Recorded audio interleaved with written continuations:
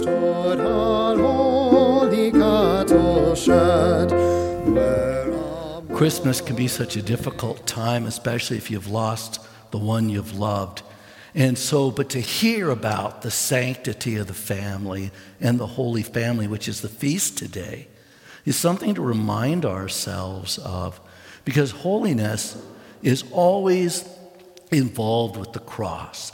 Do you remember how all of this story begins? It's the book of Genesis.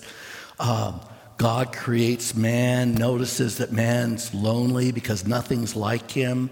And so he pulls woman out of his side, because man and woman are side by side, not unequals.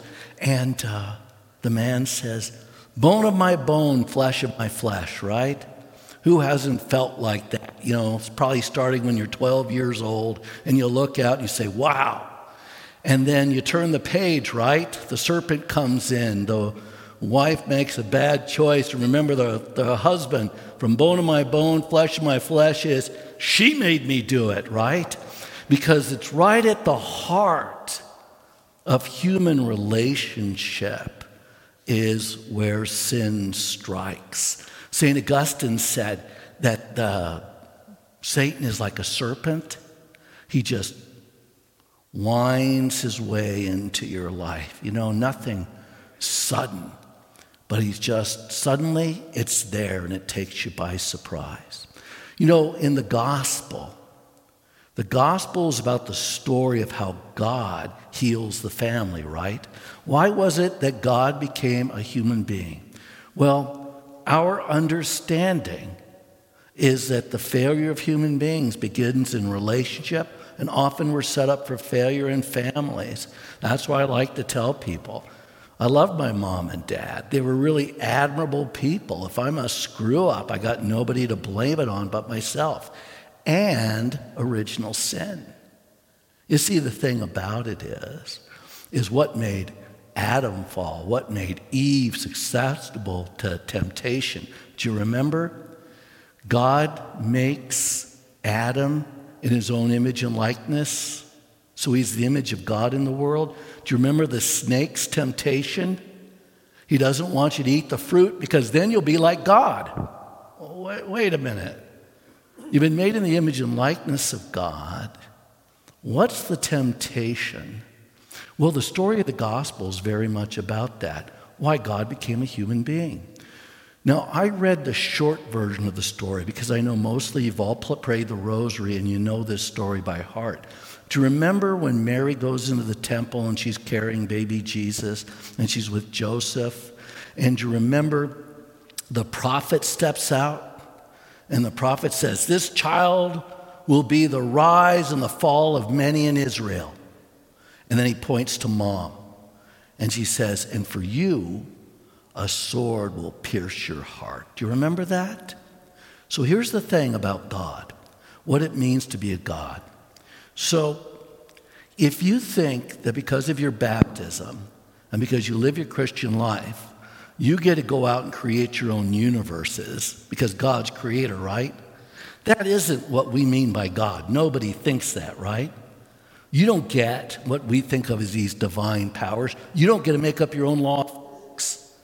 You live in God's world. So what does it mean that you become like God?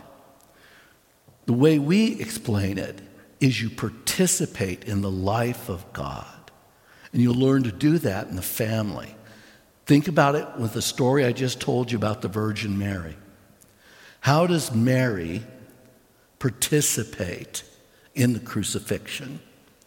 She's there suffering with her son, right?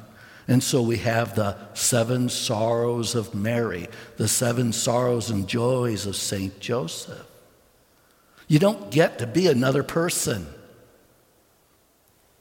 But holiness is about sharing God's life and sharing God's life with one another. And that's why St. Paul talks about it in Colossians and in chapter 5 and 6 of Ephesians. It's really the same reading. It's a little more complete in Ephesians.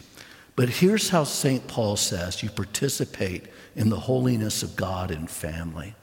First, you do it because you live a life of Christian virtue. If what you believe is that the point of being good is that goodness is its own reward, that it will also make you successful in business, successful in politics, successful in relationships. Well, being trustworthy can have that effect, right? Why do people lie so much then if they trust that much in virtue? Because nobody believes it really works, right? It works as far as it goes, and then you got to kind of make up your own rules. But that's not what St. Paul's saying. So he's saying, in your family, to live the holy family, to live separate from God, this is why being set aside for God is a challenge. You got to be patient. You got to be kind. You got to be meek. You got to be lowly. Marriage is not about you. Family's not about you. Family is its own experience of connectedness to God and to one another. Have you ever had the experience where you were really into a project and you got so much into it, like a woodworking project or you're baking, you forgot about everything that was worrying you? In psychology, it's called the flow. You just get into the experience. What if your family was like that? What if it was such an engrossing experience of love, where it wasn't, you always felt like you were the special one, but instead, every sacrifice you made seemed to be so worthwhile? Well, think about it like the experience of the cross, right? It was suffering, it was pain. Jesus took it on because he was going to reveal the sin of the world. He was going to unite divinity and humanity. And so when you think about that in the context of your family, and you look back, hopefully, that you had parents that you loved, that it's easy to honor your father and give glory to your mother. But that the experience of it was, with all the ups and downs, this is what made you who you are. I was talking to someone who was losing their husband, and I know some of our parishioners have just recently lost their husband. When you are by someone who you love and you are saying goodbye for the last time on this side of the grave, it is a profound experience. And when they die, and you feel that they have died well in the grace of the church, you've prayed with them. All the, whatever it was in the past, has been resolved. You're experiencing holiness. So husbands are supposed to love their wife as they love themselves, which means you have to treat them as well as you treat yourself. And if you find yourself being abusive, what's it say about how you treat yourself and think about yourself? It's why it's so important what our interior lives are, right? Because if it's in here, chances are it's going to squeak out. And wife, respect your husband. That's what St. Paul says. Maybe he sees the intrinsic superiority of the female, and so she has to make some room for her man. But I'm not going to go there. I just thought I'd throw it out as an alternative theory. Children are supposed to respect their mom and dad. They're supposed to honor their father and give glory to their mom. And if you think about what those simple rules are about family, that sounds like a happy family. And that when you really have suffering in your family, that's the kind of stuff that's missing. And so family's always a work in progress. But we remember why this happened. Jesus didn't write anything down. It's because he could write the book and we'd still be arguing over the words, what the words meant, right?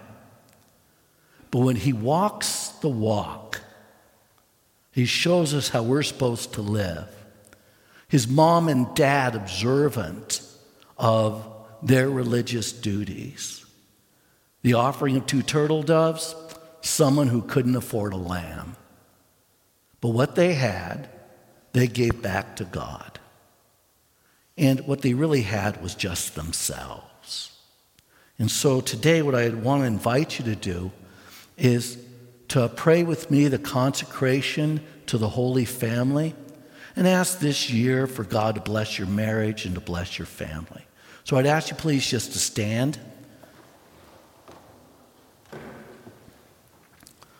O Lord Jesus, you lived in the home of Mary and Joseph in Nazareth. There you grew in age, wisdom, and grace as you prepared to fulfill your mission as our Redeemer. And you say, we entrust our family to you. O Blessed Mary, you're the mother of our Savior. At Nazareth, you cared for Jesus and nurtured him in the peace and joy of your home. We entrust our family to you. Saint Joseph, you provided a secure and loving home for Jesus and Mary and gave us a model of fatherhood while showing us the dignity of work. We entrust our family to you. Holy Family, we consecrate ourselves and our family to you.